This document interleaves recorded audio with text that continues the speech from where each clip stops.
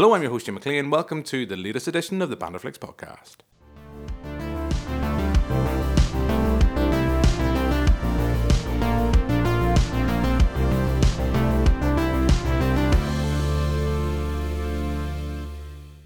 So in this edition of the podcast, we're going to be looking at a film that has a divided opinion between the Banderflix ranks. That, of course, is Ari Aster's Hereditary. I'm joined in this podcast by Therese. Hello. Joe McElroy. Hello. And Alice Byrne. Hi. Guys, we're going to sit down and discuss the film, unpack it and share our thoughts and decide to see if we can change opinions and come to some conclusion on our thoughts in the film. We're here at the Belfast Odeon and let's get on with the show.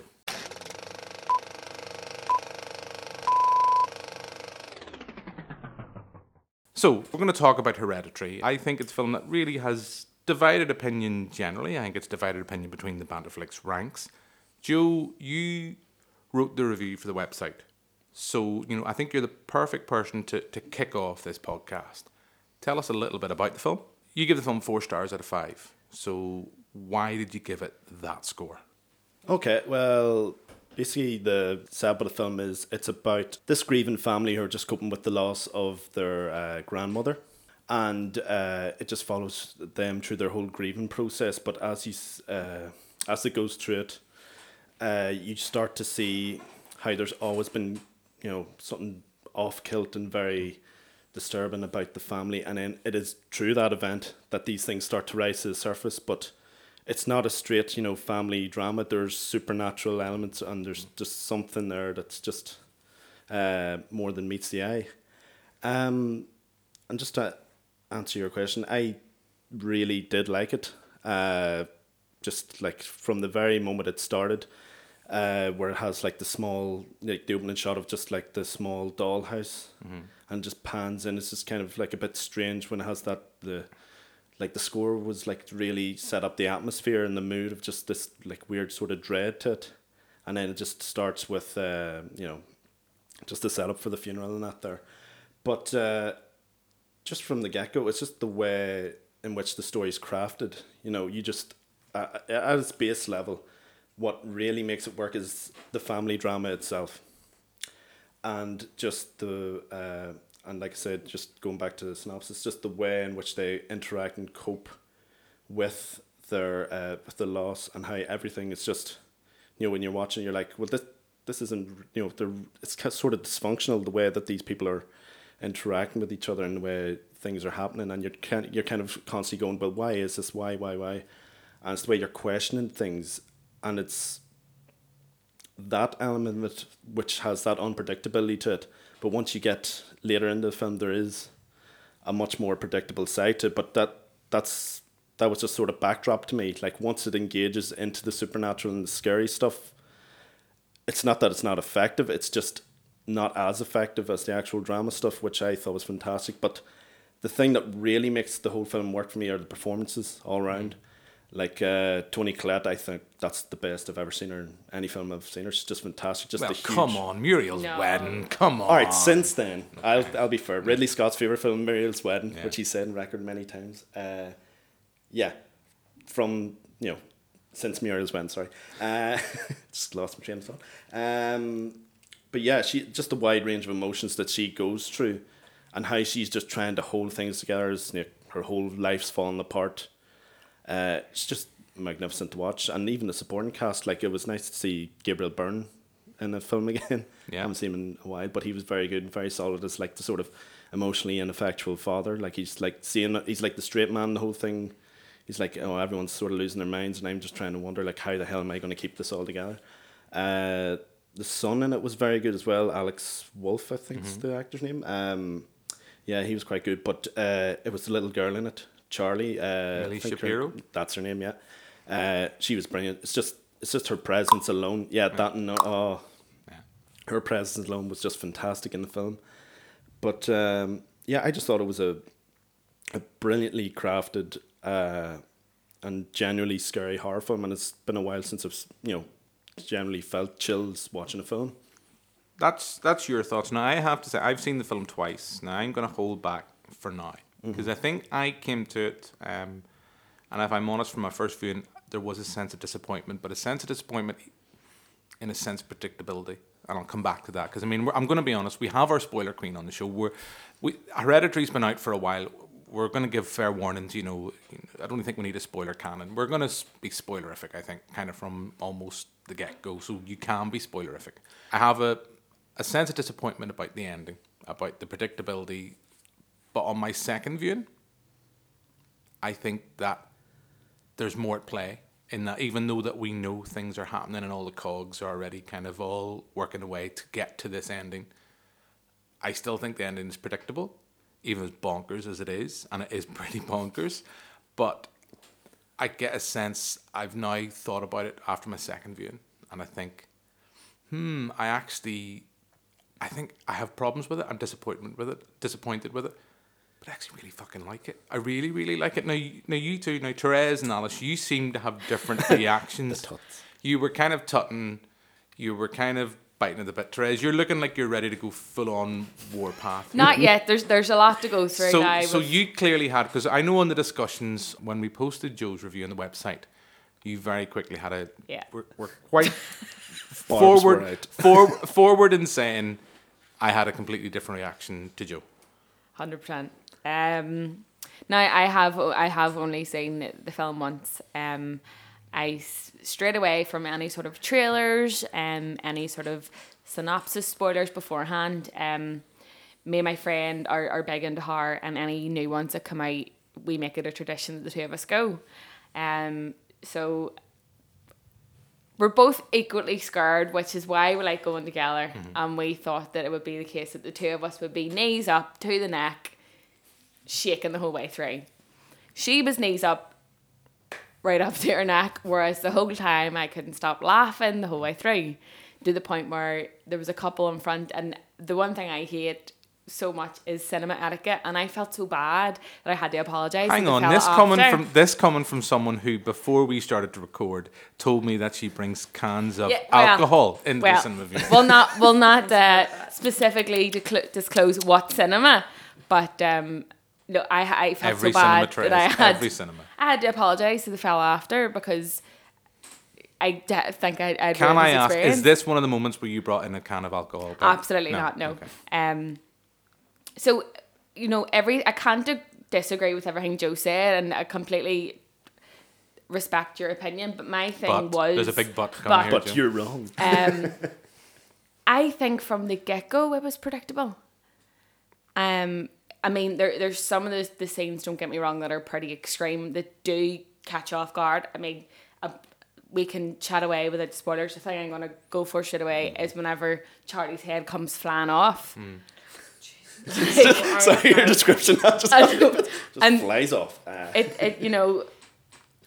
think up to that point, you as Joe was saying, there was that level of dysfunctional family, and to me it all just felt really awkward and really forced, and there was nothing with each character that was drawing me in. And I suppose in a horror film, it's not really set up for you to like a character in it, but at the same time you need have some sort of relatability, and every single one of them that you came across, you didn't really care what happened to them, to be honest. And even Charlie herself, like, you can tell that she probably feels quite isolated. That's going to happen, Trey. As much as I didn't like the film, as soon as I hear that, it sends shivers down my spine. But Charlie is an isolated girl, and you can see from the get go that she is, and specifically when her mother's forcing her brother to bring her to this party, and she knows all too well that they're going to a party. Like he didn't shy away to say, I'm going to study with friends. She knows that he will be bringing Charlie to a party, which I just think is really weird. But she was very young. She's very young, and early teens. Yeah, and so coming back to kind of the shocking scene. So I suppose I was a wee bit caught off guard whenever it zooms in on Alex Swift's face. When you zoom in on Alex Swift's face and he goes back in the house and he parks his car and he just gets into bed. And that bit, from that moment, then I was engrossed and I was like, right, I'm starting to watch this. And then again, it just tatered down. Like the whole thing with Anne Dowd's character, like, there's immediately, there's something off about her. Like they don't really leave anything to chance. Alice, we were talking beforehand that this probably would have suited better if it was set up to be a drama. And then the twist kicks in at the end. I think it would have been more effective. And I suppose the first watch of the film, when it got to the end, I actually didn't know what happened at all through the whole thing. Okay. And I would listen to podcasts quite a lot. Obviously, mainly Banterflex podcasts, just getting it in there. Lies. But there's a guy I would listen to who runs a podcast called Movie Crush, and him and this other fella basically just slice the film down. And it wasn't until I actually listened to the two of them talking that I understood what it was about. And they commented on something about the director, that when he was writing it, actually wrote it as a drama. He didn't write it as a horror film. See, I knew that. And then it was the marketing that came in and said, no, you need to take this in a different direction.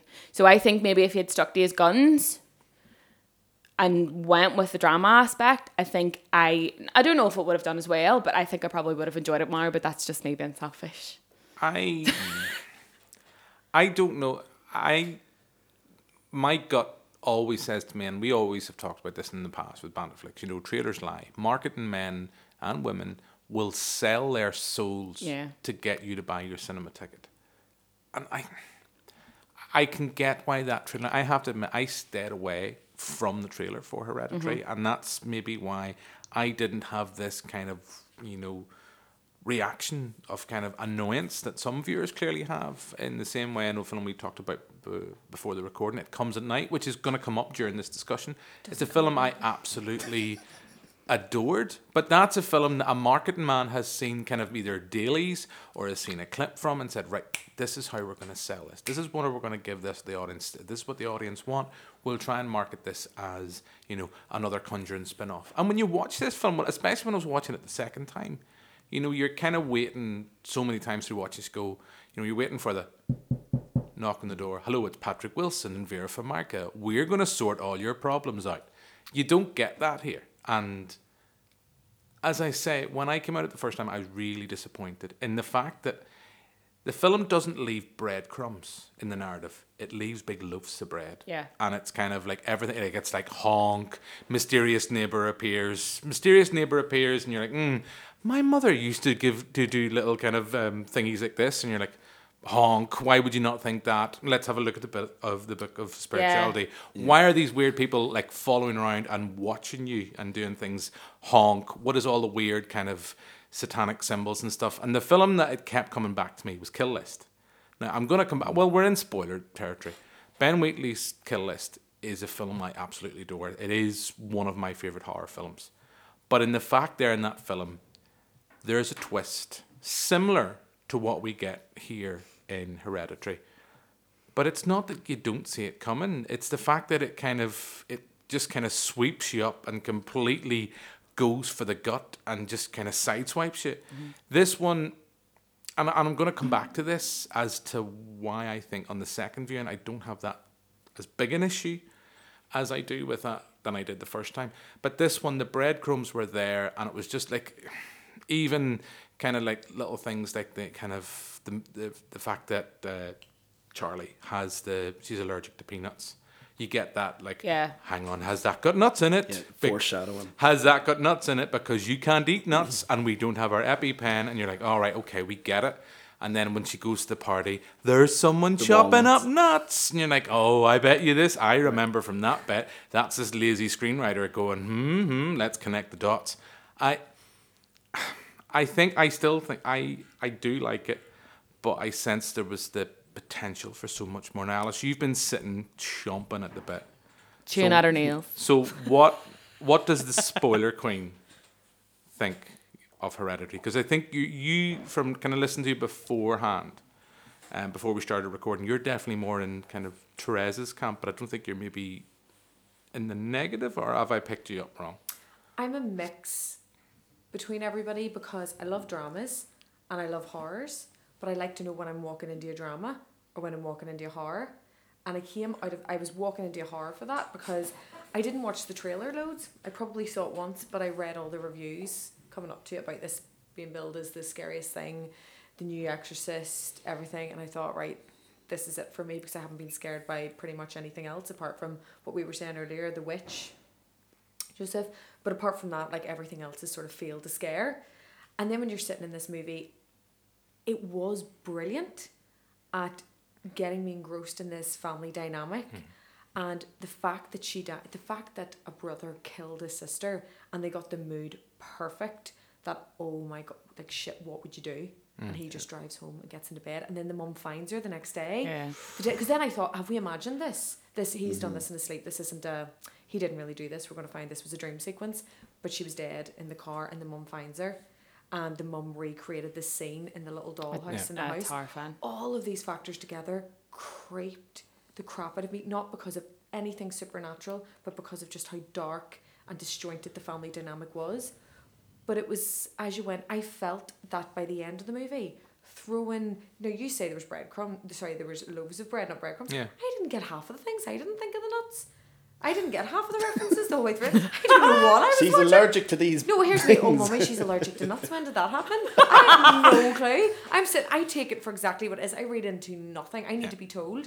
The only reference was, A, I saw adverts and read articles saying it was a supernatural horror, which it wasn't. And then B, it was the words, they had the Latin words in every room. Oh, and then yes. they kept reminding you something's going on. Yeah. And obviously, I can't read Latin, if that's what it is, so I didn't know what was being said. So you were sort of going, okay, and it kept reminding me it was a horror without giving me any of the horror, and that's what was bugging me. Yeah. I was like, hang on, I need this ramped up now. I'm so terrified by the messed up family dynamic here and what's all going on, but I'm not scared by anything else. And then when they fired Paimon in the end, The demon, here- yeah. You were I saying was- about the ramped up thing, like they ramped it up in the last 15 it was minutes. it was just What? like, You thought it here's was- all the hard stuff. You thought it was too rushed in that sense? Of course. Yeah. See, I thought it was building to something like that. Wow. No. That's there's the way I building. viewed it. And there's, oh shit, we forgot Paimon. No, That's right. No, because And it's they fired constant. it in. It's like Jim goes back to the idea of predictable. That's why I liked it so much. It's almost like you're watching a puppet master in a way. I got that from the very first shot. The way you see the house and it just zooms in and then the drama starts. Well, this So, kind of brings to. Sorry, I kind of No, go on ahead, completely go on jumped ahead, in. This kind of brings into the thing I that has made me, as I sit and think about it. Because one thing I always love about a horror film is when it gets underneath your skin. If I always have a problem, like, and as much as I am a sucker for the Conjuring stuff, the trailer. I don't know for you guys when you were at the film. The trailer for The Nun played before this. People were, effing and jeffing and jumping out of their chairs annoyingly because of the Nun trailer. It's just a great jump scare, but if you've seen The Exorcist 3, it's been done. But when I sat and watched this, my thought is now, the second time, you're kind of stepping in at the end game.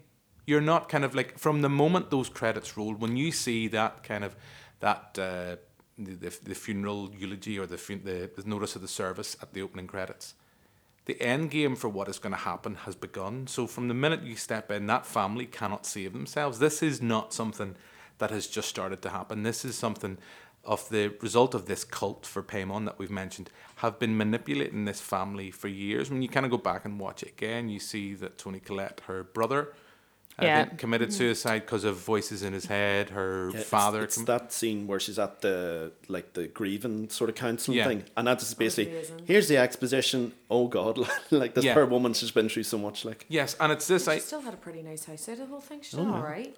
Gabriel Byrne, he's. Like, those models. But sell. what did Gabriel even do? That's the thing. her life wasn't too bad. I don't know. Gabriel Byrne, he just. There was a scene he was in the office, and then that was it. Yeah, he must be some sort of like stockbroker thingy, and she's like an artist, so yeah. I don't know. Notes on a postcard, please. Yes. What was Gabriel Byrne doing in Hereditary? Yeah. Ari I don't asked know, her. okay, Let me show us know. like that. Apart from going up in fire, going up in the light. But Can I say, Jim, you said, you keep saying on watching it the second time, Yeah. you shouldn't have to watch it the second time. We Well- should know these things. We should be, as a film, given these things. And I don't. Well, as in, it's not that. My problem was the first time I watched it, I kind of seen from the start we start to see the spiritual stuff. By the start we start to see in the pentagram. From the moment we see Charlie kind of walking out towards this vision of her grandmother and with the symbol in flames, I kind of went, right, this is Kill List all over again. But Kill List was much more subtle. Kill List would have done that scene with just a woman waving at a hotel as this person is the chosen one. And maybe it's because I've seen that. Maybe it's because, stuff like Rosemary's Baby. We look at Rosemary's Baby. The problem for us now, and stuff like The Exorcist, Rosemary's Baby, those have all been spoiled through, not through spoiler, not from just Alice going around everybody telling this is what happens in Rosemary's Baby. This is what happens in It's cultural. It's like the thing we did when we did recently a screen of Don't Look Now. I kind of said, look, at the start I said, how many of you have seen this? And there was maybe half people had seen it. I said, how many of you know how it ends? And like everybody knew how it ends. So we kind of know through, countdown, the top 100 horror films, all that kind of stuff. So we know through pop culture, like in Rosemary's Baby, it's the terrifying thing is that she's moved into an apartment full of Satanists. In The Exorcist, the whole point of The Exorcist, when we go back and watch, is there's this disbelief: is she or isn't she possessed? We know as viewers, she's possessed. We know. I knew even on the first viewing that you were kind of saying, right, okay, this is the situation where you're watching that a family is being manipulated into this kind of final confrontation with well, not really confrontation, this final end game. On the second time I watched, I really realised, hang on, this is like, you should have had maybe another 3-hour film beforehand setting this up. But from the moment those credits roll, that family is doomed. And I maybe picked up more from the very start. Second time round, Charlie, Millie Shapiro's character, if I'm getting her name right, that she's possessed from kind of the get-go. Yeah, from the granny dies. She's possessed. I maybe didn't pick up on that the first time round, but on the second time round you go, right, okay, I get that now. You see, that's why I really like the film. Going like you said, from the get-go, they're doomed. So I had a bit of a sick pleasure going, oh God, what's going to happen to these poor people? Because from the get-go, something's wrong. Something's going to happen. How do you know that? I didn't know that. Well, it's like the whole breadcrumbs thing, and then it's as it moves on, like she's at the grief council meeting, and okay, she's been through a lot, and then there's like the hints of some sort of demonic possession, and even sort of abuse from my the mother herself. Always wanted me to be a boy. Yeah, stuff like that there. Yeah. It's all that there, and the way it builds constantly throughout, and then of course you get the insane ending. Because I have not been following the breadcrumbs, because I was just sitting there waiting to be spoon fed, and that's why I go to films as well. In books you have to have that imagination, and when I'm in a film I have to expect to be spoon fed and to be shown the way throughout. And I thought, I kept going out to the bathroom, come back in, going to anything. You were probably missing those. That's why you were missing the those key moments. It was like nothing has happened. The whole Ouija board thing. Yeah. It was like, what was that? What? No, but it was. For me, yes, I'll probably like it more watching it a second time because I've managed my expectations now. But it did come down to expectations, but I will, I'll put my hand up and say the whole dynamic with the family was unbelievable. Like I really did love that. And when he killed his sister, that was the dynamic's brilliant. Like the point for me. That was fear. That was genuine. Made me feel sick. But everything else, there was what no I need loved, for payment. what I really loved about it was the kind of, you've touched on this when you were saying why you loved it so much, Joe. Like Toni Collette's performance sells this film to me, and you look at a woman who's going through all these complex emotions, dealing with the grief of her mother, but not that she's like, yeah, I loved her, but not really kind of that upset that she's dead. Kind of going, this person that was horrible to her, that person that was this kind of oppressive presence in her life, and is just as oppressive in death as she is in life. That this effect, but you look at how she reacts when her mother dies to when Charlie dies. Yeah. Like from minute one, it's almost like night and day. Like. Yeah, it's almost like it's come to me just in this moment, and like it's almost like like in Kirsten Stewart in Twilight, and whatever, I think it's the second one, where she literally just sits in a chair and the seasons go past. She literally just kind of breaks down and that was fantastic. In Twilight. No, I was going to say that. I thought that was the funniest thing I ever seen. I haven't seen it. But you know what I mean? But yeah, I get that. I get that idea. There's this sense that she just kind of that is not that is just the final straw that just breaks her, and she goes from being this person who's like, I think I remember right. I know I've seen the film twice, and I should know this, but I think she asks her husband, should I cry now? Or, should I be crying? Like, what's normal for me to do? Almost. Yeah. Like, It was when as soon as they get back from the funeral to the house, and the two go in the living room, and Charlie, I think, is visibly upset. So like she storms off, and then the son just saunters off, and then the two of them went in the living room, and I think the Gabriel Byrne's character is trying to console her, and you can see that she's quite rigid and she's not moving, and then she turns to him. And she's not like, going to put out, definitely not. Oh, definitely not. No. She's just like I think she's the line I'm is way to the treehouse. something. I'm way to the cinema again. Yeah. Oh yes. I think you're selling it to me, Jim, in the sense that I probably need to watch it again to maybe appreciate it a wee bit more. I think it's just like I don't think it's you need to appreciate. I think you probably go in knowing what you're going into this time. The fact, I think when you look at the trailer, that was billed as, another Conjuring. And It Comes at Night had the same problem. The Witch had the same problem. I remember watching The Witch at the movie house cinema and watching an audience actively hate it. Oh, I loved it. Because of the kind of the language, that they kind of this Yodie language that they were using. It was absolutely split. Sorry, it just came to mind. It was split. I went to see it when I was living in Canada. And it was literally a bunch of Canadians going, what are they saying? Yeah. Like throughout it, and then there was the other half who kind of knew what they were getting in for. Or were the Canadians that didn't know? Were they just too polite to even complain? Yeah, they were Oh, just no, like no, smiling. you They probably kept saying, for sure, sorry, I but- don't understand. Sorry. It's okay, sorry. Yeah. But it was literally like that. There, you either knew what you were getting in for, or you didn't know, and you just hated it because it was not what you were expecting. But going off on a tangent, I don't want to sound like I'm down on The Witch. I adore The Witch. The Witch is one of my favourite finales or kind of final moments in the scene. Yeah. Just whenever we see this girl talking to, I think it's Anya Taylor-Joy, just talking to this black goat. Black Phillip. And it was it's just awful. like it's a moment of when just silence is perfect and there's nothing, Just and the then voice. then you hear the voice and it's like, did I imagine that? You're like, oh no, I heard a voice. Oh, the witch was terrifying. But then you look at going, even the witch is still to an extent ambiguous in its ending, because you're still at that moment, you're kind of experiencing it through her. You're not. Yeah. Yeah, It's but internal it's fears different. being externalized. Yeah. But what's different, right? The witch is different because they started off on the right note as well. So they're living in the middle of nowhere. They've moved and settled just their family with no support networks in the middle of a forest, basically in a clearing. And the baby disappears. And there could be nothing else to explain that but something supernatural. So a tone's been set, but for so long in Hereditary, it was, are these people doting, or is it just that they don't get on? Like, is there something supernatural? But the thing or, is- yeah, I couldn't work out where, and I know you were saying, like, breadcrumbs were being dropped to say Yeah. it was supernatural. I'm like, yeah, but was that in someone's head? So Or I couldn't dream work in out if reality. it was, yes. Well, the thing is, if I can probably clarify it to an extent, because I do want to come back to something I know you said earlier, Alice. Breadcrumbs were being put down in what the end game was, whether or not that was going to end up being supernatural or not. You'd be pretty bummed if you did try to do a sacrifice to pay man. It's like, oh fuck, he's not real. That'll be a pretty shit ending for a film. Oh well, that's Be a our bit life. funny, like. That's our life. Oh, no. Why is this headless body not gonna? Just push it. It'll Put float. grandma back in the grave. Because I wasn't getting it'll any float. of the hints. I Yeah. didn't know what Aunt Lydia was at. But the thing about it Yeah. is, you've already kind of touched on this.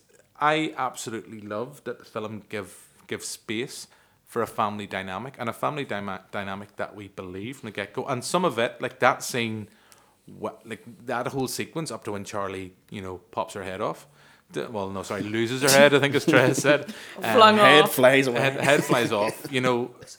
That is horrific. And as you say, that reaction he has, that kind of sheer shock and kind of, what the fuck do you do? And just Don't go. drive home gonna- and get into bed. just go to bed. See, in terms of reactions, I think the best reaction in the whole film for me is when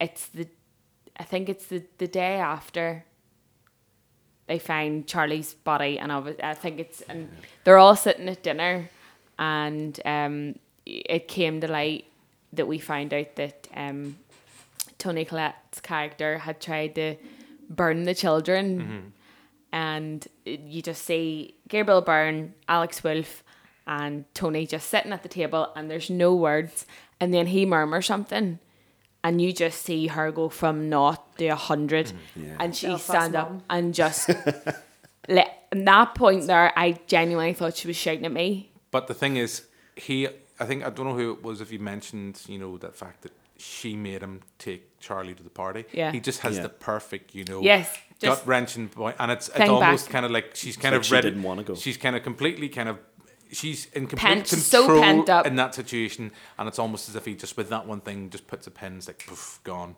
you know, and she has That was she has frightening. Like, that was like, I'm brilliant sorry. acting for her to be like, Oh, ah. And it absolutely. was That because was at the one end of of the the best day, scenes. she went out to go and get the groceries and found a headless daughter in the back. Do you know, if you really think about that, that was the most horrific thing I've ever seen.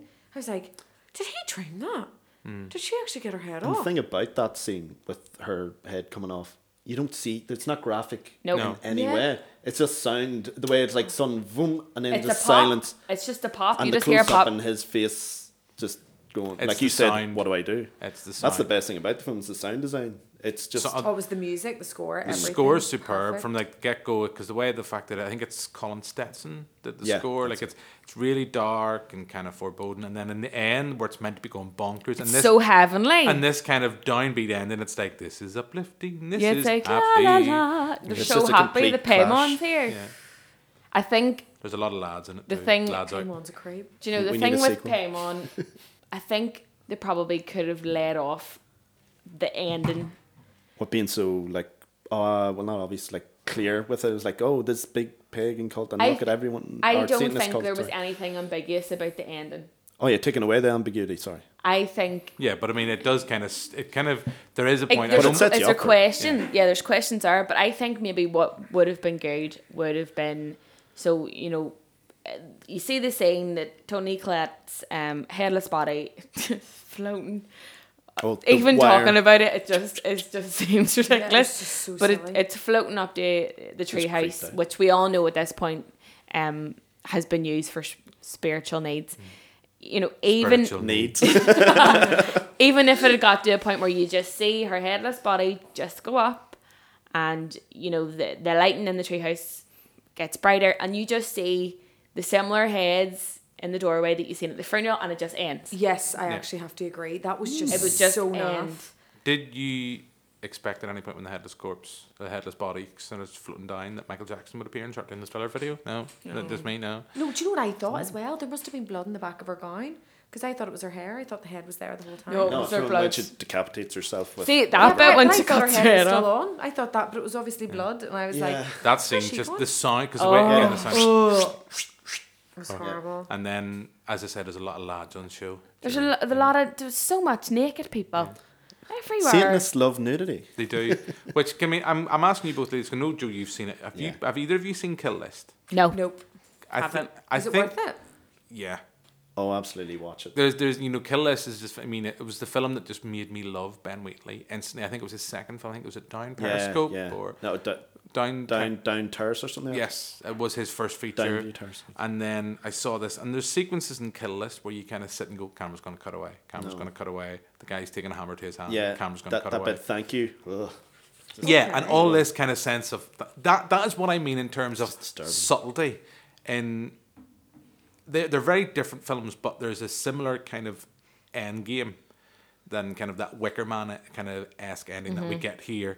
There's a similar kind of end game to Kill List. They're two completely different films. I don't want to say, it's a family drama. It's far from it. These are two hitmen, and you've got Michael Smiley just being perfectly Michael Smiley.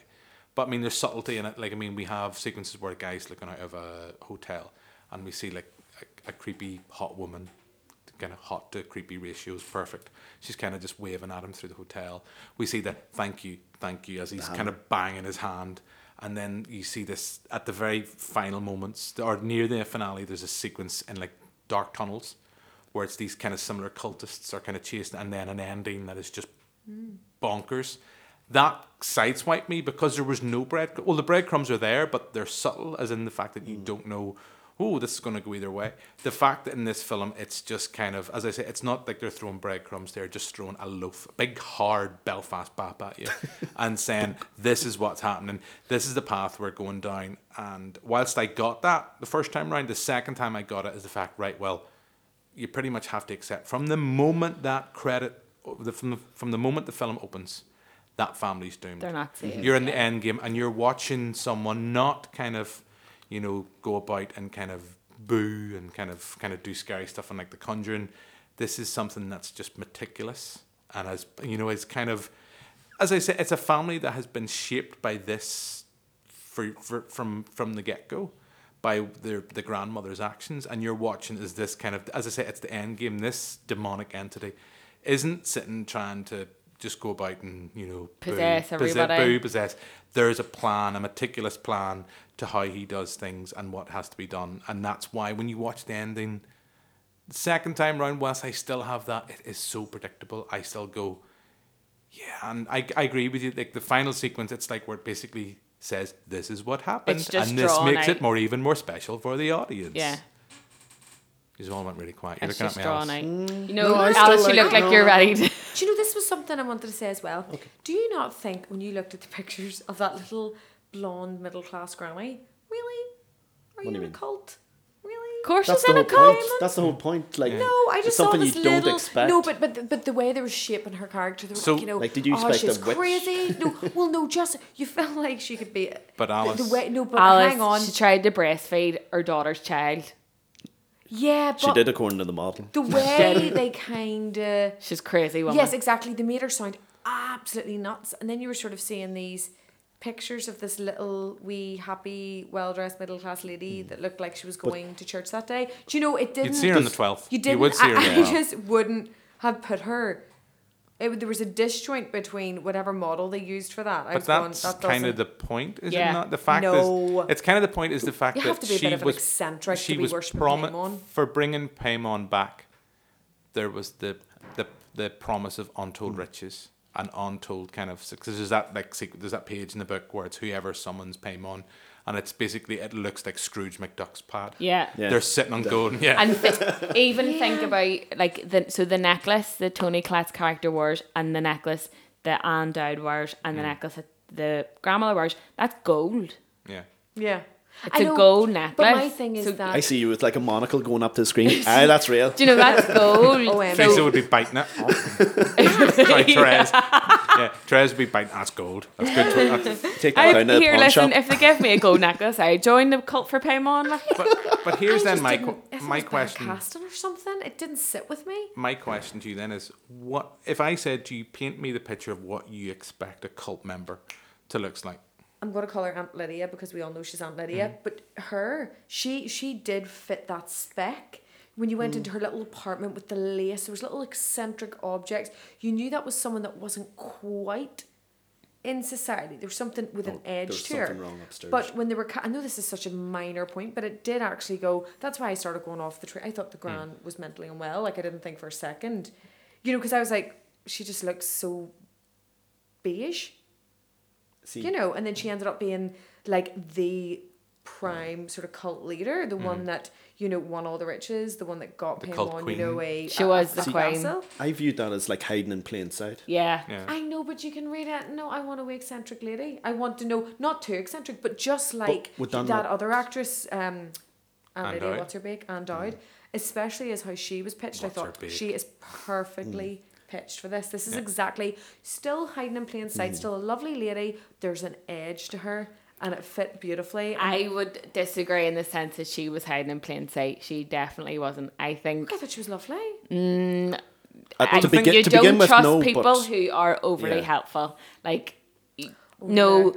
just you know, the first you see whenever Tony Clark goes to the grievance counselling the first time, and she barely speaks to the woman, Yeah. but the woman waves down the car and stops her in the car, and then immediately tells her, "Hi, my name is such and such," just to let you know, Can my I- two I grandkids thought died. she was grieving. I sort of felt like she was But she was. grieving. Do you not know she was happy when she said it?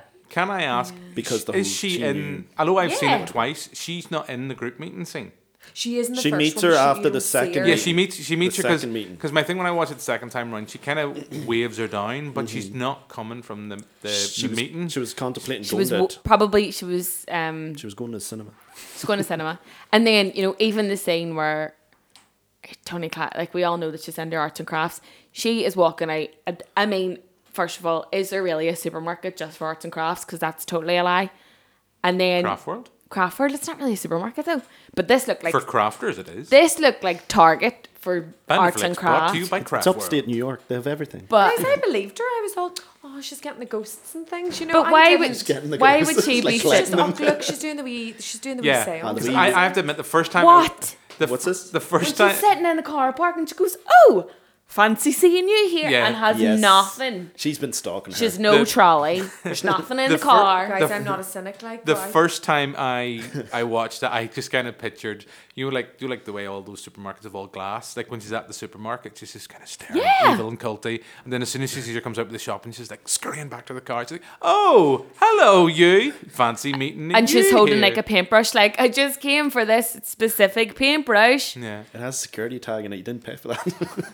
And then guys are perceptive. I'm sitting there going, no, this But all sounds I think reasonable. that, immediately I thought she was afterwards scarier. these I things think start to- that comes from, the fact that there is nods to Rosemary's Baby. There is nods to The Exorcist. Like Rosemary's Baby, it's if I showed you, like you're talking about, okay, granted they're a bit weird, and I've forgotten the names of them in Rosemary's Baby, but if I showed you photos of the Satanists in Rosemary's Baby, that's not what you expect. No. That's not what you expect. They're kind of Maddens. They're a bit eccentric in their kind of outfits, but it's this, as you kind of say, hiding in plain sight and just kind of being this kind of it's what I think gets me the most about this film is the meticulous nature of how they've manipulated this family and how they've kind of shaped them into this kind of end game for their own means.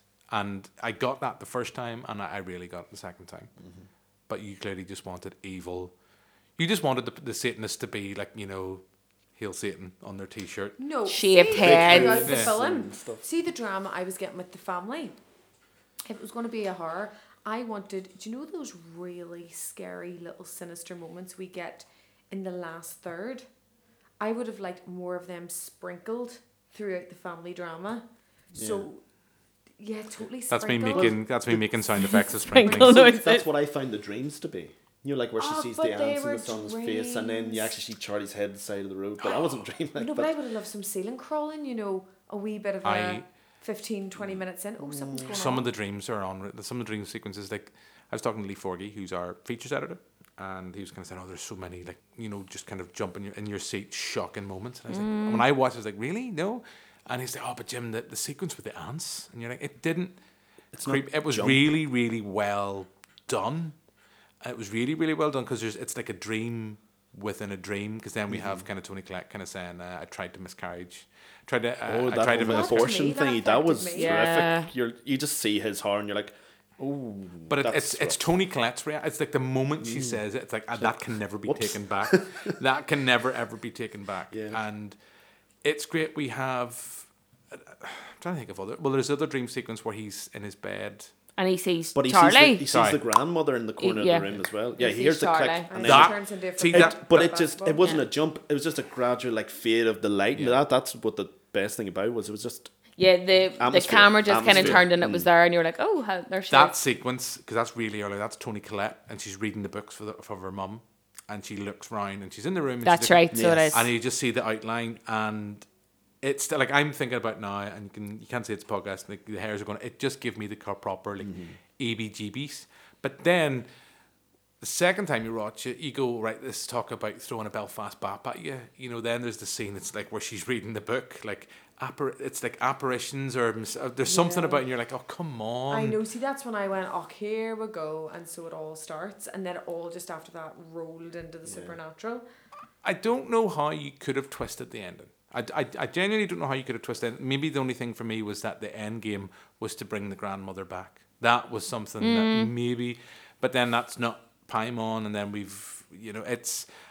that is my ultimate grievance with this film is the fact that I came out of it and about halfway through I was like, this is going to play out. Okay, did I envision, a headless corpse, hovering its way down into a thing? No, I admit that not.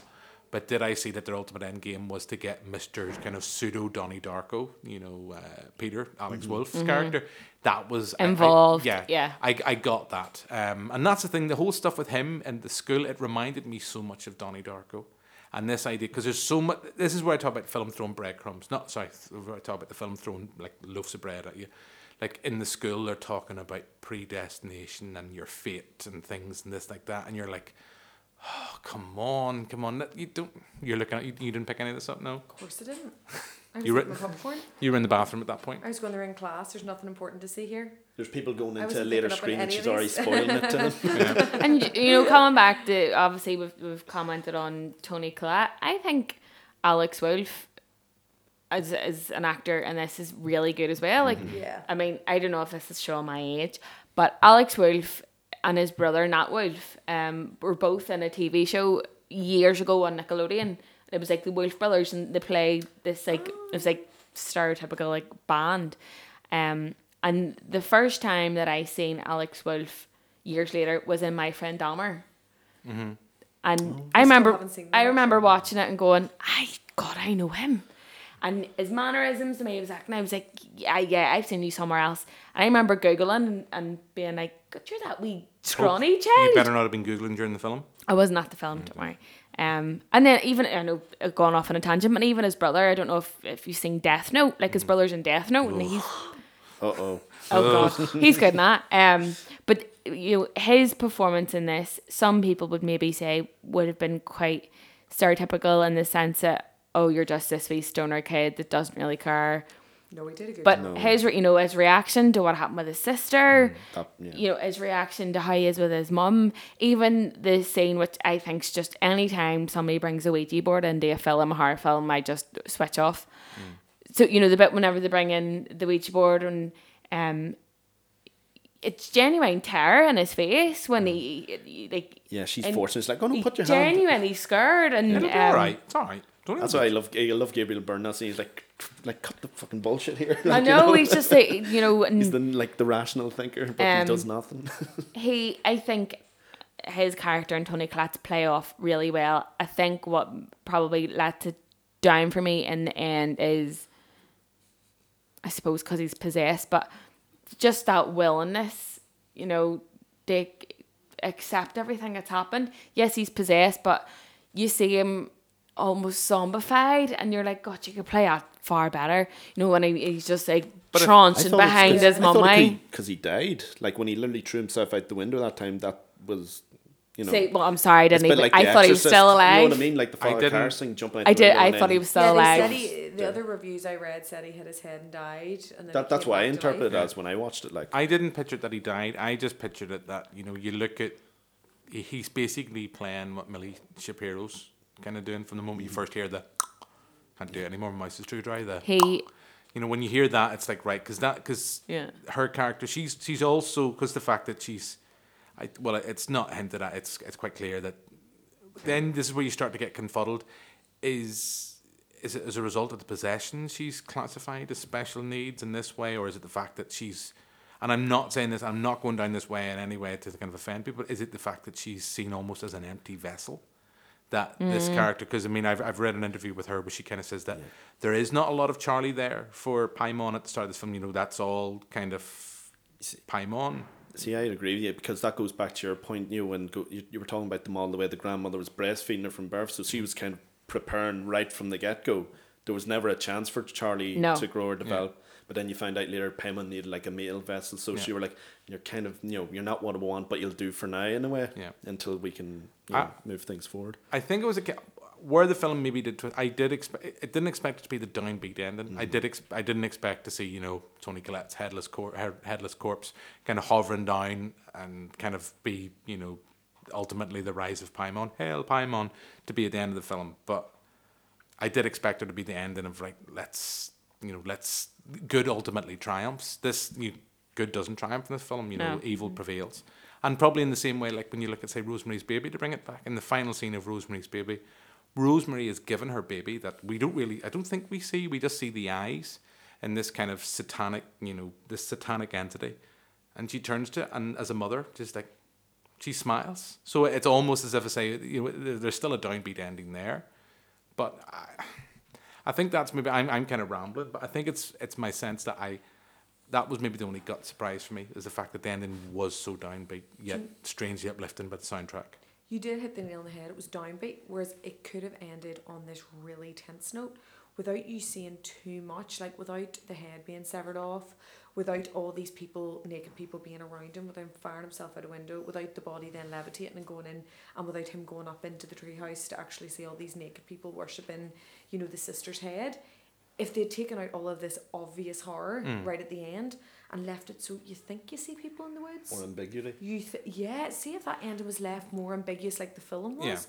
I would have been a lot happier. 'Cause And it I is- think that's what it came down to for me. Because there is that sense when we first kind of see the cultists near the film's ending, and it's Mr. McGrinface who was at the start All of the of film. them, yeah. You know, when you Oh. when you see him the Yeah, first forgot time, that. it's just kind of like, dude, is there a lad grinning away there in the background? At a funeral, they're all absolutely beaming that this woman's dead. But talking about We're near there. talking about ambiguity and shadow and kind of how the film uses light, you know, there's that scene where Peter wakes up just before all the madness descends, and it's kind of just like he's awake, and you're kind of going, is there's someone up there? There's someone up, kind of Exactly. like, and I was like, is it?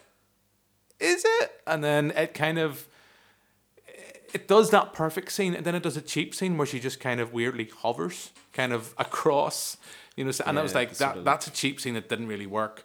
But that other scene of just stillness, and they do it again almost, you know, when she goes down Yeah. and he finds his poor Gabriel burnt to a crisp, and you see her kind of motionless, and you're kind of it's all about kind of a DOP, kind of just knowing the perfect angle. the It's like, timing. Do you know what? Yeah. That was perfect. See, when he woke up in a dark house and nobody seemed to be in And the the house, white, thinking, just the that's- white dress. As a That's child, 'cause that's everyone your has greatest that fear. fear, yeah. Like, where, Look in the corner where of your is room. What everybody? is that? What's up there? What's Because there? What's under my bed? You know? Exactly. It was the not being able to see around you, walking through the house in the dark. Nobody seems to be there. What's going on? That itself was Why do I smell burning? completely creepy. Why? And then it just goes ridiculous, and it's like his mummy starts whacking her head Oh, that scene's great. she though. chases him up. Repeatedly. and doesn't catch him. I'm like a demon would catch you. repeatedly, A what? banging her Demon head would off a catch you. door. Do you know the way the mum runs after him? She comes down from the ceiling and Oh, runs up yeah, and he locks yeah, himself in yeah. the attic. I'm like, look, come on.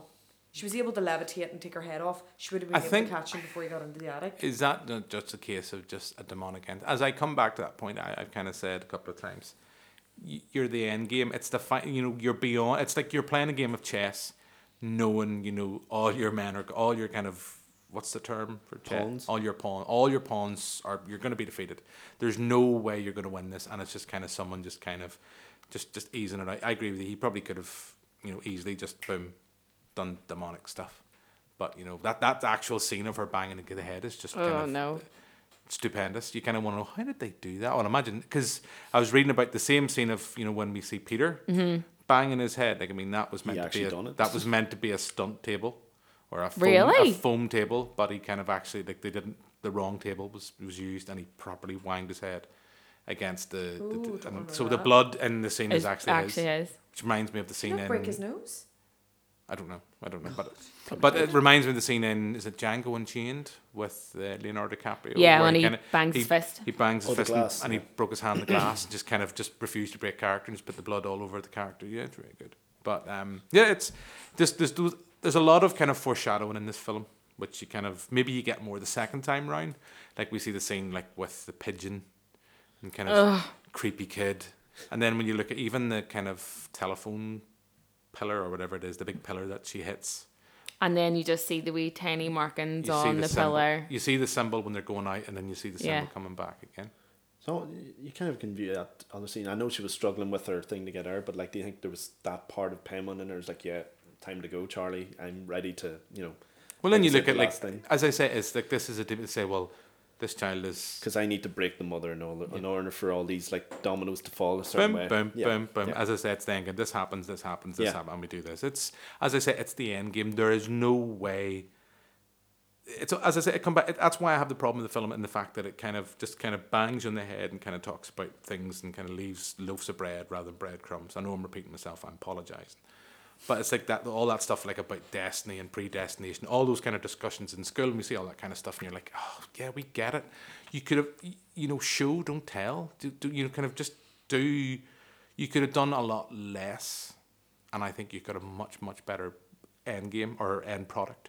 Which brings me on, because I know I put a few pictures. I'm going to throw these out because we're going to wrap up soon.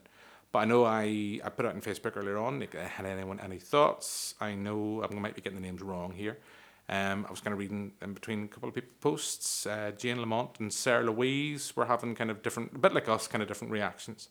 But Sarah Louise made this point, and I had read this, that the film itself was going to the original cut came in at 3 hours, All right. and she kind of said, like, I think it was someone said that the thought that the final sequence was quite rushed. Do you feel that the film could have done been better had we had a longer cut of No. this film. Rather than No, the I two. think the second act sags a bit. So if anything, you could have cut a bit more of that. Mm-hmm. But with that, I can kind of see with the third act just to give the like instead of it feeling so like rushed with the horror elements, just space out. But it's like you said, maybe just sprinkle a few things more out rather than just rush it all in the last 15 minutes. Or maybe more, I don't know.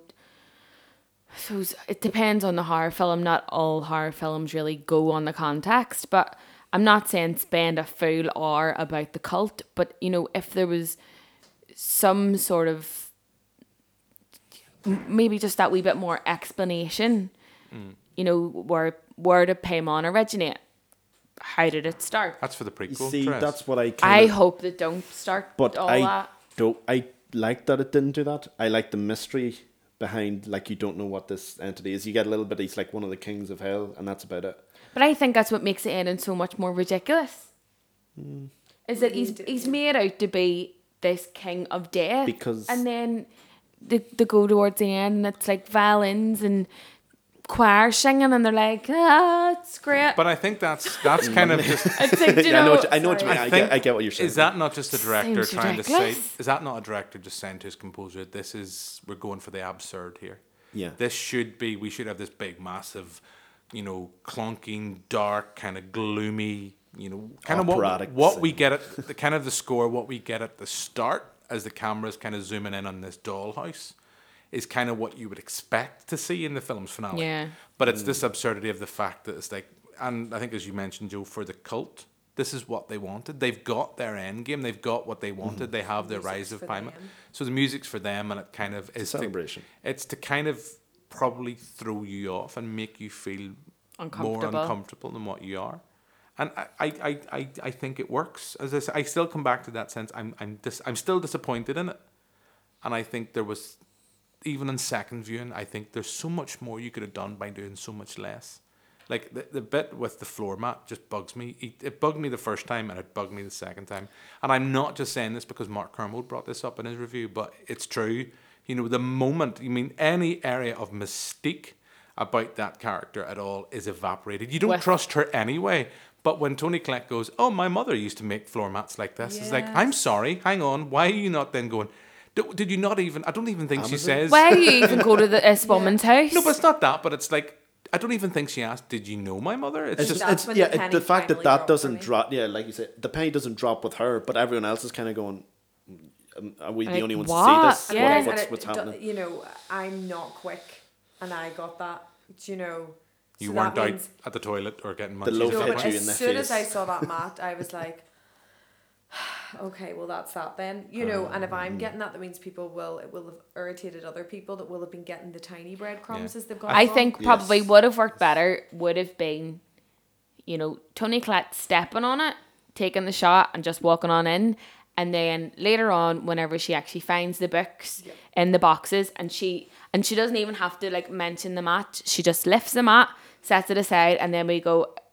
Just something for yourself to click. You were like, we've seen them somewhere else. Yeah, I agree with you, because what you could have done, you could have had the opening of the boxes at the start of the film, where I think you do see them at the start of the film. Yeah, but she just closed them. Yeah, she closes it over and she's like, let's put away that book. And that kind of, there's that quote about, all the I'm sorry about the things I made you go through, but trust me, your rewards coming, or it's on its way, or something. Will finally come your way. I agree with you. I don't think it's that idea. It come back to the thing with the EpiPen. It's like, you don't need that. You don't need this sequence where you kind of go, it's not even that. It's like, is there nuts in that? No, because you're allergic to nuts. You get done with that. But then 2 seconds later, we have Toni Collette going, because we don't have your EpiPen, because you're allergic to nuts now. It's that moment. It's like where it's kind of like the screenwriters kind of saying, it's the opposite of what Chris Nolan does. And that's kind of note I scribbled down here. It's what I love with Chris Nolan. Chris Nolan takes with the film, whether you like him or not. I know I'm a known Chris Nolan fanboy, and I'll probably bore you all about this, but it's the kind of inception moment. It's like, hang on, whose dream are we in now? It's like, if you're not keeping up, I don't care, but for the audience that's keeping up with us, come on, it's better for them. You're gonna get your rewards in the end. But do you not? I don't keep up. But so say for I totally need spoon-fed. Say for example, what I said there was you seen the mat, you see Toni Collette step on it, and then it zooms in. Yeah. And then a few scenes later, you see her sitting there, and she just, even if she just looked at it and was like, oh, and then sort of said, would you have got that connection? Probably. Or what It if... doesn't have to be that obvious. What if, Yeah, not even that as you're clear. kind of saying, what if the camera zooms on the mat, but she just is completely oblivious to it, Yeah, and that then would- later Yeah. on, She pays no attention. Yeah. Yeah. As It- soon as you say my mother made those, you're like, oh, Too obvious. yeah. And then even the Aunt Dide's response, she was like, oh, really? She said something like, oh, really? I just thought they were very unique. And it's like, la da da. all the cult have those. All the cult have one each. And it's just like, you've rehearsed everything. And I suppose it comes down to that plan. Yeah. But, you know, everything's been rehearsed to get her in and get the kids in, and then You just kind do of know, their worst. you know her grandmother has said, right, this is the playbook. They know what they're doing. They know what they're going to do, and they know how to get it. And it's the moment where she's in the house and they're doing the seance is the moment where you kind of go, right, the Venus flytrap has kind of cooled over your gut. Because no matter what you do, the minute you kind of go home, curiosity is going to get the better of you. Yeah. And it does, because she kind of, like, I think you see her, she's kind of up, and I think she has the dream with the kind of ants, and then she kind of wakes up from the dream and she's like, hang on, Gabriel, Peter, no, sorry, we'll not call him by his proper name, you know, Steve, sorry, I'm being mad, come on Steve, come on Peter, let's go play with this kind of, this Ouija board stroke weird candle. so you don't need to be sleeping in the middle of the night. Come on, we'll go talk to your sister. Come- Wakes the two of them up. I talked to her in the morning. Yeah, it's like, oh, mama, roll over. What I would have loved, actually, just talking about how things could be done differently, is even if that sequence, because it didn't say they had to be in the room with her, it just said they had to be in the house. So if they were both still in bed. It's both No, they still had I to be read holding something where they hands. did do a version of that, where they still were in bed and she got up and done that herself. Like, you know, she actually went into the bathroom. Yeah. And she done it herself, and then something must have happened that woke It was them, and then that's whenever- when things start to unravel. It was whenever Charlie's book, you know, the book that she used to Oh, draw yeah. in. That's when sketches. she noticed whenever she starts doing the sketch of the brother with his eyes crossed out. And then I think she takes it and she runs and she's like, I've just done this. You just need to see in the middle of the night. Yeah. Um, I can't, again, I know I'm only nitpicking, but those are little things where if it would be me, I would do that different. And you just kind of sit and wonder to yourself going, is that someone from, and I'm always conscious of this now, of films when they're test screened and when it's a case of, oh, that wasn't really obvious. I didn't really get that connection from A to B. Right, well, we've got to insert a little go back and do a callback. And we've got to do a reshoot, and we'll do this scene where it'll make it much more obvious. This A to B to C to D to E, Do you think it would etc. have been much more insidious, and you wouldn't have been able to put your finger on it if Anne, you know, the Joan, the friend, the Grand's friend that you figured out later that was being this sort of emotional support to her. If she, now this is what I found odd too, the Grand was living in the house, but the mum and the family had no idea of her outer circle and didn't know this lady Joan was a friend. Imagine Joan was coming to visit all the time before she passed. I thought she was a family friend the whole She time, was a fully family aware friend, of that. and then that was a bigger deceit, and that was more insidious than false being in a sense of car park. security. Exactly, because you wouldn't Could have have put been your very finger on it then. interesting. Yeah, because like you said, you're meeting them in the car park. You know something's going on with her. Now I didn't put my finger on Yeah. it for ages, but you knew something was wrong with that character. Because with that then is, so I think the scene after the funeral, I could be making this up, but I think Toni Collette comments on how many people were at the funeral and how many people she didn't know were there. Oh, right, okay, yeah. You would remember Creepy Grin Guy, though. God. You would remember Creepy Grin Guy. So, you know, Please don't go so to the say, funeral. for example, Joan was, you know, Aunt Joan, she was always in the house. Good old Aunt Joan. And then creepy smiley guy starts just following Toni Collette all of a sudden. And then she would go back to Joan and says, Joan, you know, I'm feeling really weird about this guy. And then it comes in the end that the two of them are actually working together. That would have been a wee bit more like, oh God. She could be like, oh no, don't worry about him. He's just a weirdo. Just, you know, ignore him. That's Jeff. Yeah, it's Jeff. Yeah. He likes to walk around. He's a gardener. nice guy. He likes to walk. Jeff. He likes to walk around naked, get the lad out. That's what I he think does. what we're getting from this is that we should probably reshoot it ourselves and think so, see yeah. how it went. I don't know if I That's could just afford me. Toni Collette's fee though. We could I don't do think like we could put a her through Belfast that version. again. Oh God, to be true. Just so much. Apparently, there's Oscar insights for her, so I think if we, fired I- another one in. I can't fault it for. I mean, I Yeah. cannot. She was amazing. I can't fault her performance at all. You know, she's perfect. Like there's that the sequence in the kind of the self-help group is great. Yeah. The sequence with around the family dinner is great. There's this stuff even when she's just kind of sitting. I know it's just so like even just with her family at that sequence when they're doing the kind of like the incantation. Well, they don't realize it's an incantation. Yeah. That sequence where it's this kind of this shape of this kind of this woman that seems so bereft of anything. She's just almost seems empty, emotionally empty. And then we see this flicker of life coming back. But when you know second time round especially, even first time you know it as well that it's a deceit. That it's someone who's being manipulated, and you kind of see the fact that this is why she is such a complex kind of individual. Like even just scenes, I'm just rambling now again, but another scene I love, and it's just there's no word just spoken, just a visual. It's the fact it's like whenever Peter's coming back from school, and he's cycling back to school, and the way the camera moves, and he's kind of like, oh, I really don't want to go into the house. I really don't want to go in the house, and he's kind of sitting there or standing in front of the house, the front door, and eventually goes in, and the camera moves, and we realise Toni Collette's just sitting in the car. And even just the fact Yeah. she's like, oh, I'm going to go to cinema. It's a woman, she's struggling clearly with depression. And you can't, And she just obviously later on tells him that I was waiting until you left, you know. Even dealing with that being so afraid of seeing your son that you basically have to hide yourself in a car because you don't know what you would do when, obviously we know what she does eventually, but that amount of grief that she's sitting with, being like, I can't face my son because he goes off to school whenever she finds the head, so they don't even see each other at that point.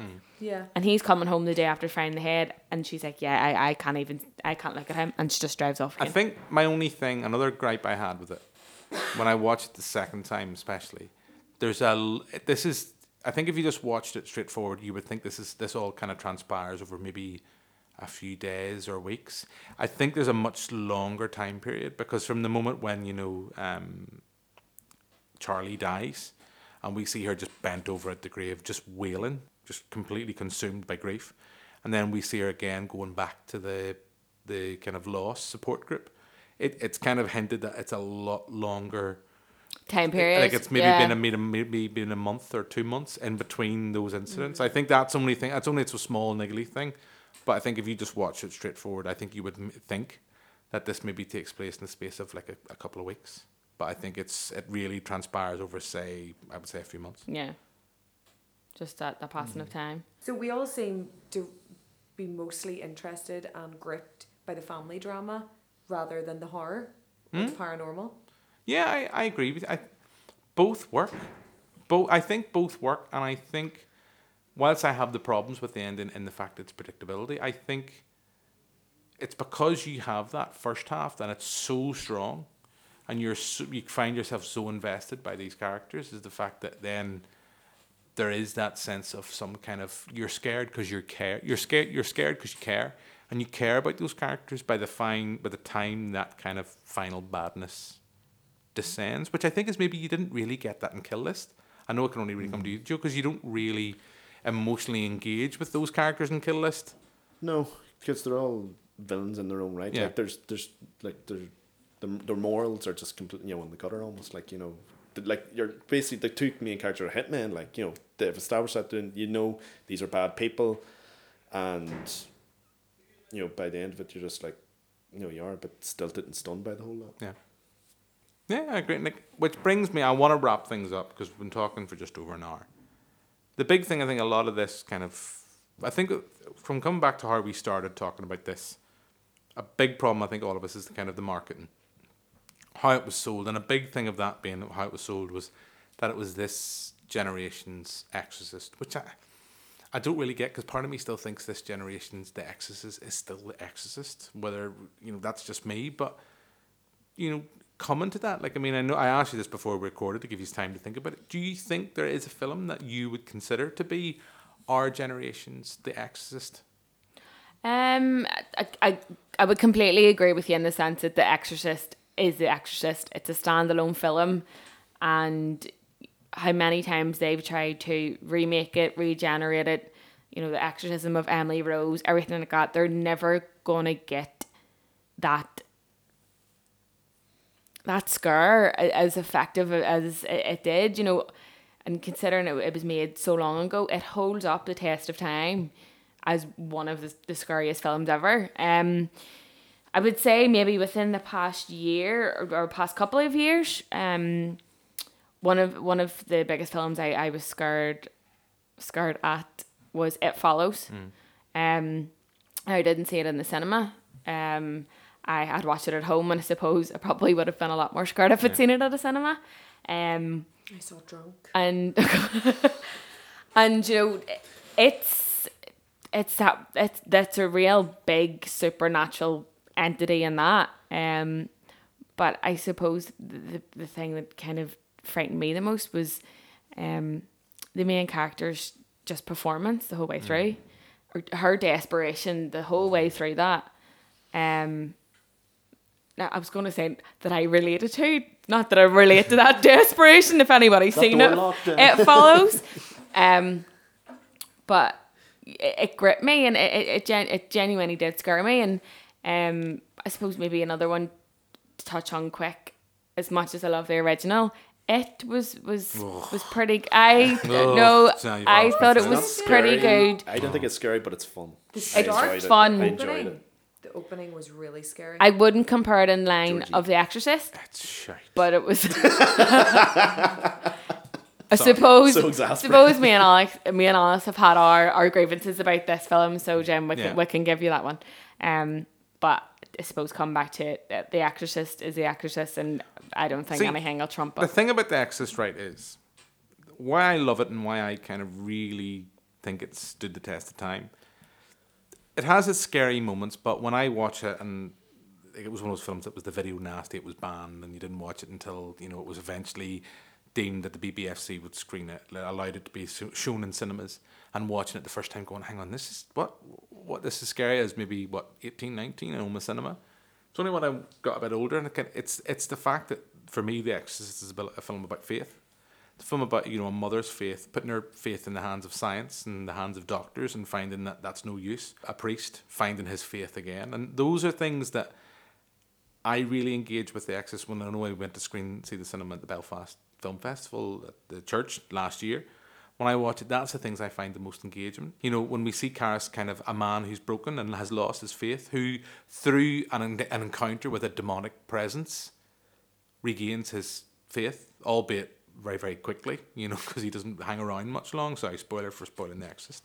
But that's why I love The Exorcist, and that's why I think, whilst I maybe come out of Hereditary maybe slightly downbeat, it's a film I think that's still sticking with me and staying with me, and it's the things that we've all agreed with, as you mentioned, Alice. It's touching on family issues and a family dynamic and a family being torn apart, particularly by grief, and how you kind of cope with grief. And those are things that I think the Psychoanalytical Movie Club will kind of pick this film to put to pieces whenever they've any get a chance to see. I know I've went off on a tangent, like, you know, before I have to be honest, but the closest thing I'd say to The Exorcist I think we've had is kind of in recent years would probably for me be The Babadook.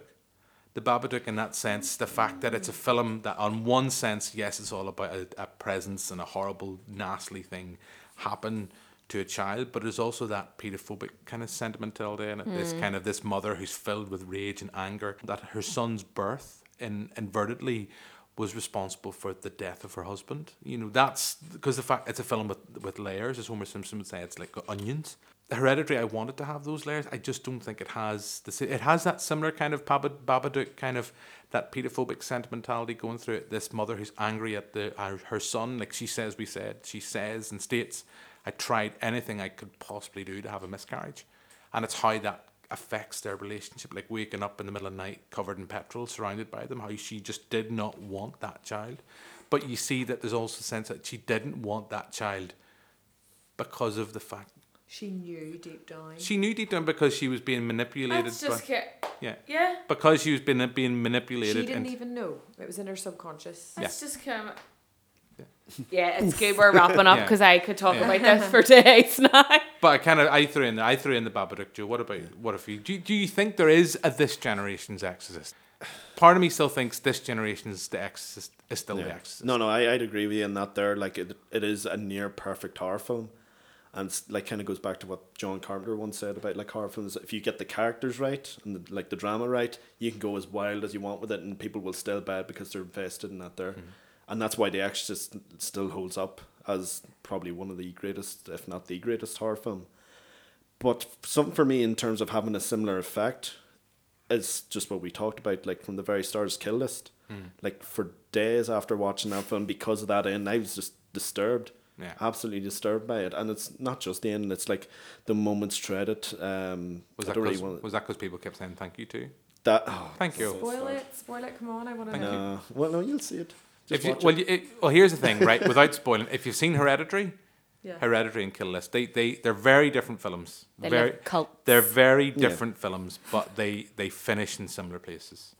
Yeah. They both have that Wicker Man-esque ending. Yeah, okay. Yeah, but yeah, just absolutely loved it because of that.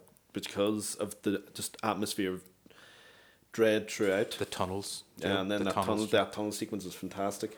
But I think it was right from that moment, the thank you scene.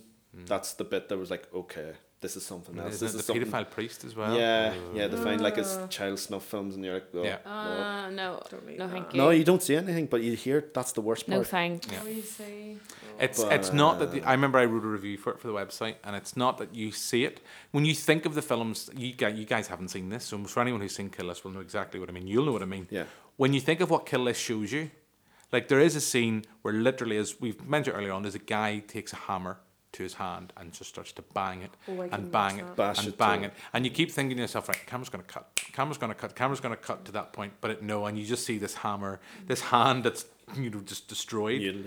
But yet it shows you that, but there's this snuff scene, or there's a snuff film, and it doesn't show you that. It shows you the reaction of Michael Smiley, and I forget the name of the other actor, That's worse. as they Bill watch it.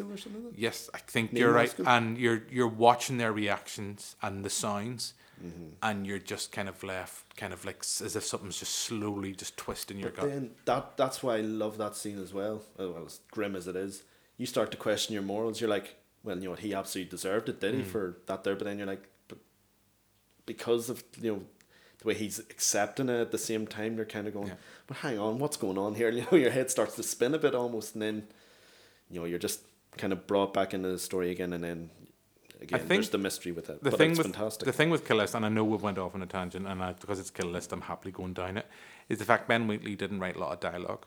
Ben Wheatley Wasn't his wife? He let the cast improvise. He kind of said, this is where we've got to go. These are the plot points that you've got to get through. You can make the dialogue up yourself. So that's why you don't get like my mother made these floor mats. Sorry, I'm kind of like I'm fixated it's very on that. natural. You don't get that, and you do get those scenes when you watch it the second or third, fourth time. You see all those kind of symbolisms, and you see all that point where the film is throwing out breadcrumbs as to what's happening. But it just doesn't feel like in the way Hereditary feels like it's got a big, heavy Belfast loaf, and it's got a big Belfast loaf, and it's throwing it right at your head as if to say, "Come on, keep up." But I'm looking at you, Alice. I'm not kind of doing that. You can't. I'm only looking at you because I'm coming to you for your next question. See, as I've asked Joe, what do you feel? Do you feel we have this generation's The Exorcist? Like, what is that film that makes you feel that response or that feeling in your gut of just? See, I was a wee bit let down by The Exorcist only because it was built up so much again. A bit like Halloween for me. It was one of those movies I was never allowed to watch because it was so bad. And I was really young and I got the girls and we What was it about it that let you down? It must have been built up too much again. Okay. And because it was old as well, I couldn't relate to it in the modern day. Are you someone? Do you for you to be scared? Do you need to be? It's like coming back to that show don't tell. Mm-hmm. Do you need to just showing rather scare you rather than kind of It's leaving me to my own imaginations Okay. worse than showing me something. Okay. So that's why I think Hereditary would have worked better if it was more ambiguous at the end, and it left you thinking what just happened. Mm-hmm. But that's what and I know The Witch ended. So to talk about The Witch, what I found scary, and thanks for actually raising that because I can't even think of movies that have scared me as much. But The Witch was brilliant because even though it got sensational at the end, you knew it was getting there. Whatever way they presented this film or had the thread or the journey going through, you knew you were getting to crazy. But it was also, once again, like Hereditary, it was that family dynamic who build a house and build a farm in the middle of a clearing, in the middle of a forest. And I was a Girl Guidance Scout, and even camping in the woods is terrifying. So you're sitting there going, what are you doing? Yeah. Like, why are you in the middle of the woods? You're so unprotected from everything. Nobody can see you, nobody can hear you scream. And how can your kids even interact with other people? They're completely on their own. And then it was the girl playing with the baby, and she was doing the peekaboo, and the baby disappears. Swear to God. And that subsequent shit scene in myself. the cave with Oh, just the flash and sort of flicker of the the fire, and you're like, oh no, the baby.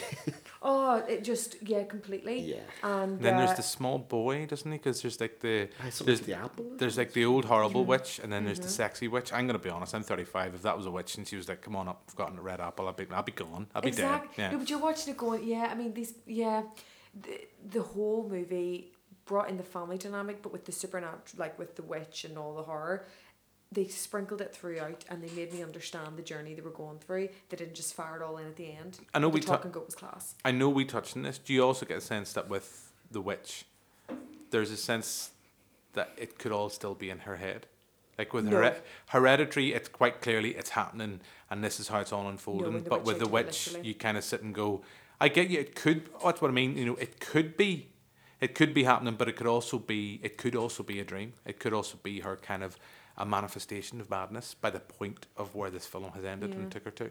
And you just, what I kind of like is, the way you were saying when Hereditary started off, you knew they were doomed. As soon as that dad left the community and moved his family out to start their own, I thought, oh, you're doomed. You're fucked. This son. isn't going to work. Yeah. This is not the era But were they for not that. exiled or something? Was that Well, not the he reason? voluntarily exiled because of voluntary, his that's it. faith. Yes, He was yes, sort of yes. arguing with the... Like where they were was going to be too corrupt, so he must remove himself from corruption. Yeah. Well, and it kind of like he had different ideas of the Yeah. faith, and he was going to go off and practice on his own and do his own thing, and it was like, oh man, safety in crowds. Yeah, well, I mean, The Witch was another A24 production. Yeah, it was another back. they're Right, okay. And it was they have. I mean, The Witch, It Comes at Night are they're big films that got released. I mean, It Comes at Night is a film I absolutely adored. yeah, I love it. Ridiculous. So disappointed. Couldn't Couldn't have been Wait, more. again, did you if- see the trailer before it? But again, is this marketing? Yes, but that's not... Yeah, that is the point No, because it's actually both. I don't think Do you they could have think- sold that to me in any I- way that would have... well then would you put it this way, if you you did see did you see the trailer going into it or afterwards? Going into it. Right. So you were expecting like sort of maybe like a zombie sort of thing, like there's this zombie You plague in the expect woods. did or- you expect there to be basically, bar the paraphrase, a big horrible CGI gribbly that comes at night? No, I don't actually need to see anything. Yeah. But I need to know it's actually there. And I didn't know if there was even an actually But there anything. there was the disease was the thing. Yes, and you that know? to me wasn't scary. But also for me, No, it's fair enough. the thing about the thing about that it comes at night. I remember trying to say this sentence before, and it never makes sense. The it that comes at night is kind of our own thoughts, our own kind of Paranoia. self-doubt, our own paranoia and mistrust of others. That film works because of the mistrust within that group. Talking about a family dynamic, we see at the very start of That Comes at Night, the father figure, we're not 100% certain. I don't think it's 100% confirmed. I think it is. Oh, is it? Yeah, that it they does are? say that I he's wasn't the quite father. certain if Yeah. maybe they had just become a family because of this situation. All right, no. That he kind of pretty horribly minces the grandfather off without Yeah. any hesitation. And you see that mistrust between the son, then this kind of, it's the mother kind of get marginalised in that. But that to me is the it that comes at night in that film, the fact that the mistrust and the paranoia within this group. And when you're alone with your thoughts, you sit and think to yourself, who am I alone with in this situation? It's basically just the thing with a family instead of just Yeah. a group of men. But it was billed as a horror. So it just... It is It's still a horror though. It's terrific not a in its horror. own- It is a It horror. wasn't a But horror. this is, It is. oh, Oh, it It's a wasn't. hard drama. we need to get A out of here. dramatic horror. We need to leave. We need to get out of here. But I mean, this is Yeah. this is the thing is where it's one of my pet peeves with people who look at horror. People who think horror is Freddy Krueger, Jason Voorhees. I'm sorry, Jim. But it is because the horror is so much. sorry for The my horror, opinions. horror genre is so much more than that. You could look at Alfred Hitchcock's Psycho, and say that's a quintessential. That's a horror film. But and you can look at so many. I mean, there's film like thrillers that borrow horror movie tropes. Like Taxi Driver is a film that uses horror movie tropes and cliches. Horror movie. There's more. Of course, It Comes at Night as a horror. Is basically the short of what I'm trying to say.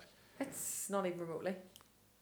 Shh. Sorry, you guys. Getting pretty heated in Sorry, here. guys. Oh, do you know what I'm going to say to that? It's a drama. That's all I'm going to say to that.